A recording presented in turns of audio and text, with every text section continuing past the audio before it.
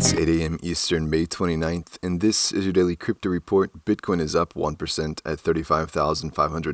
Ethereum is up 1% at $2,458, and Binance Token is up 1% at $330. Those are leaders by market cap. Top gainers in the last 24 hours. Monero up 20%, Zcash up 17%, and Helium up 17%.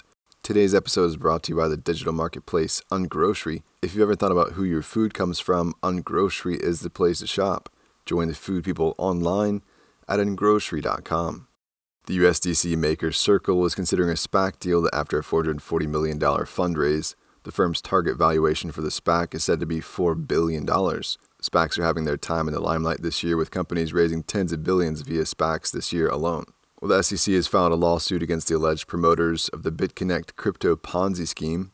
The civil lawsuit accuses 5 people of promoting their scheme.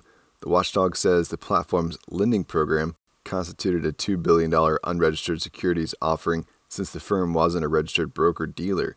The FBI publicly sought out potential BitConnect victims in 2019 after the firm closed down its 2-year-old lending platform in early 2018. Their statement says the SEC's complaint charges the promoter defendants with violating the registration provisions of the federal securities laws. The U.S. Treasury is looking to expand crypto reporting in order to fight offshore tax evasion and also cover President Biden's new $6 trillion spending plan. The Biden team's ambitions for expanding the IRS to pay for the new spending are equally hefty. About the upcoming salvo, the Treasury said tax evasion using crypto assets is a rapidly growing problem.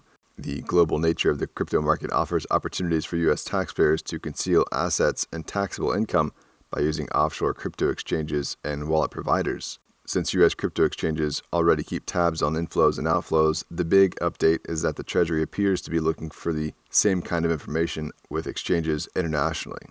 And finally, police in the West Midlands went looking for a cannabis farm and found a Bitcoin mining operation instead, which wouldn't have been a problem if the owners had not been stealing thousands of pounds worth of electricity from the main supply to operate it. That's all for us today. Visit us at dailycryptoreport.io for sources and links. Find us on social media. Add us to Alexa Flash Briefing and listen to us everywhere else you podcast under Daily Crypto Report.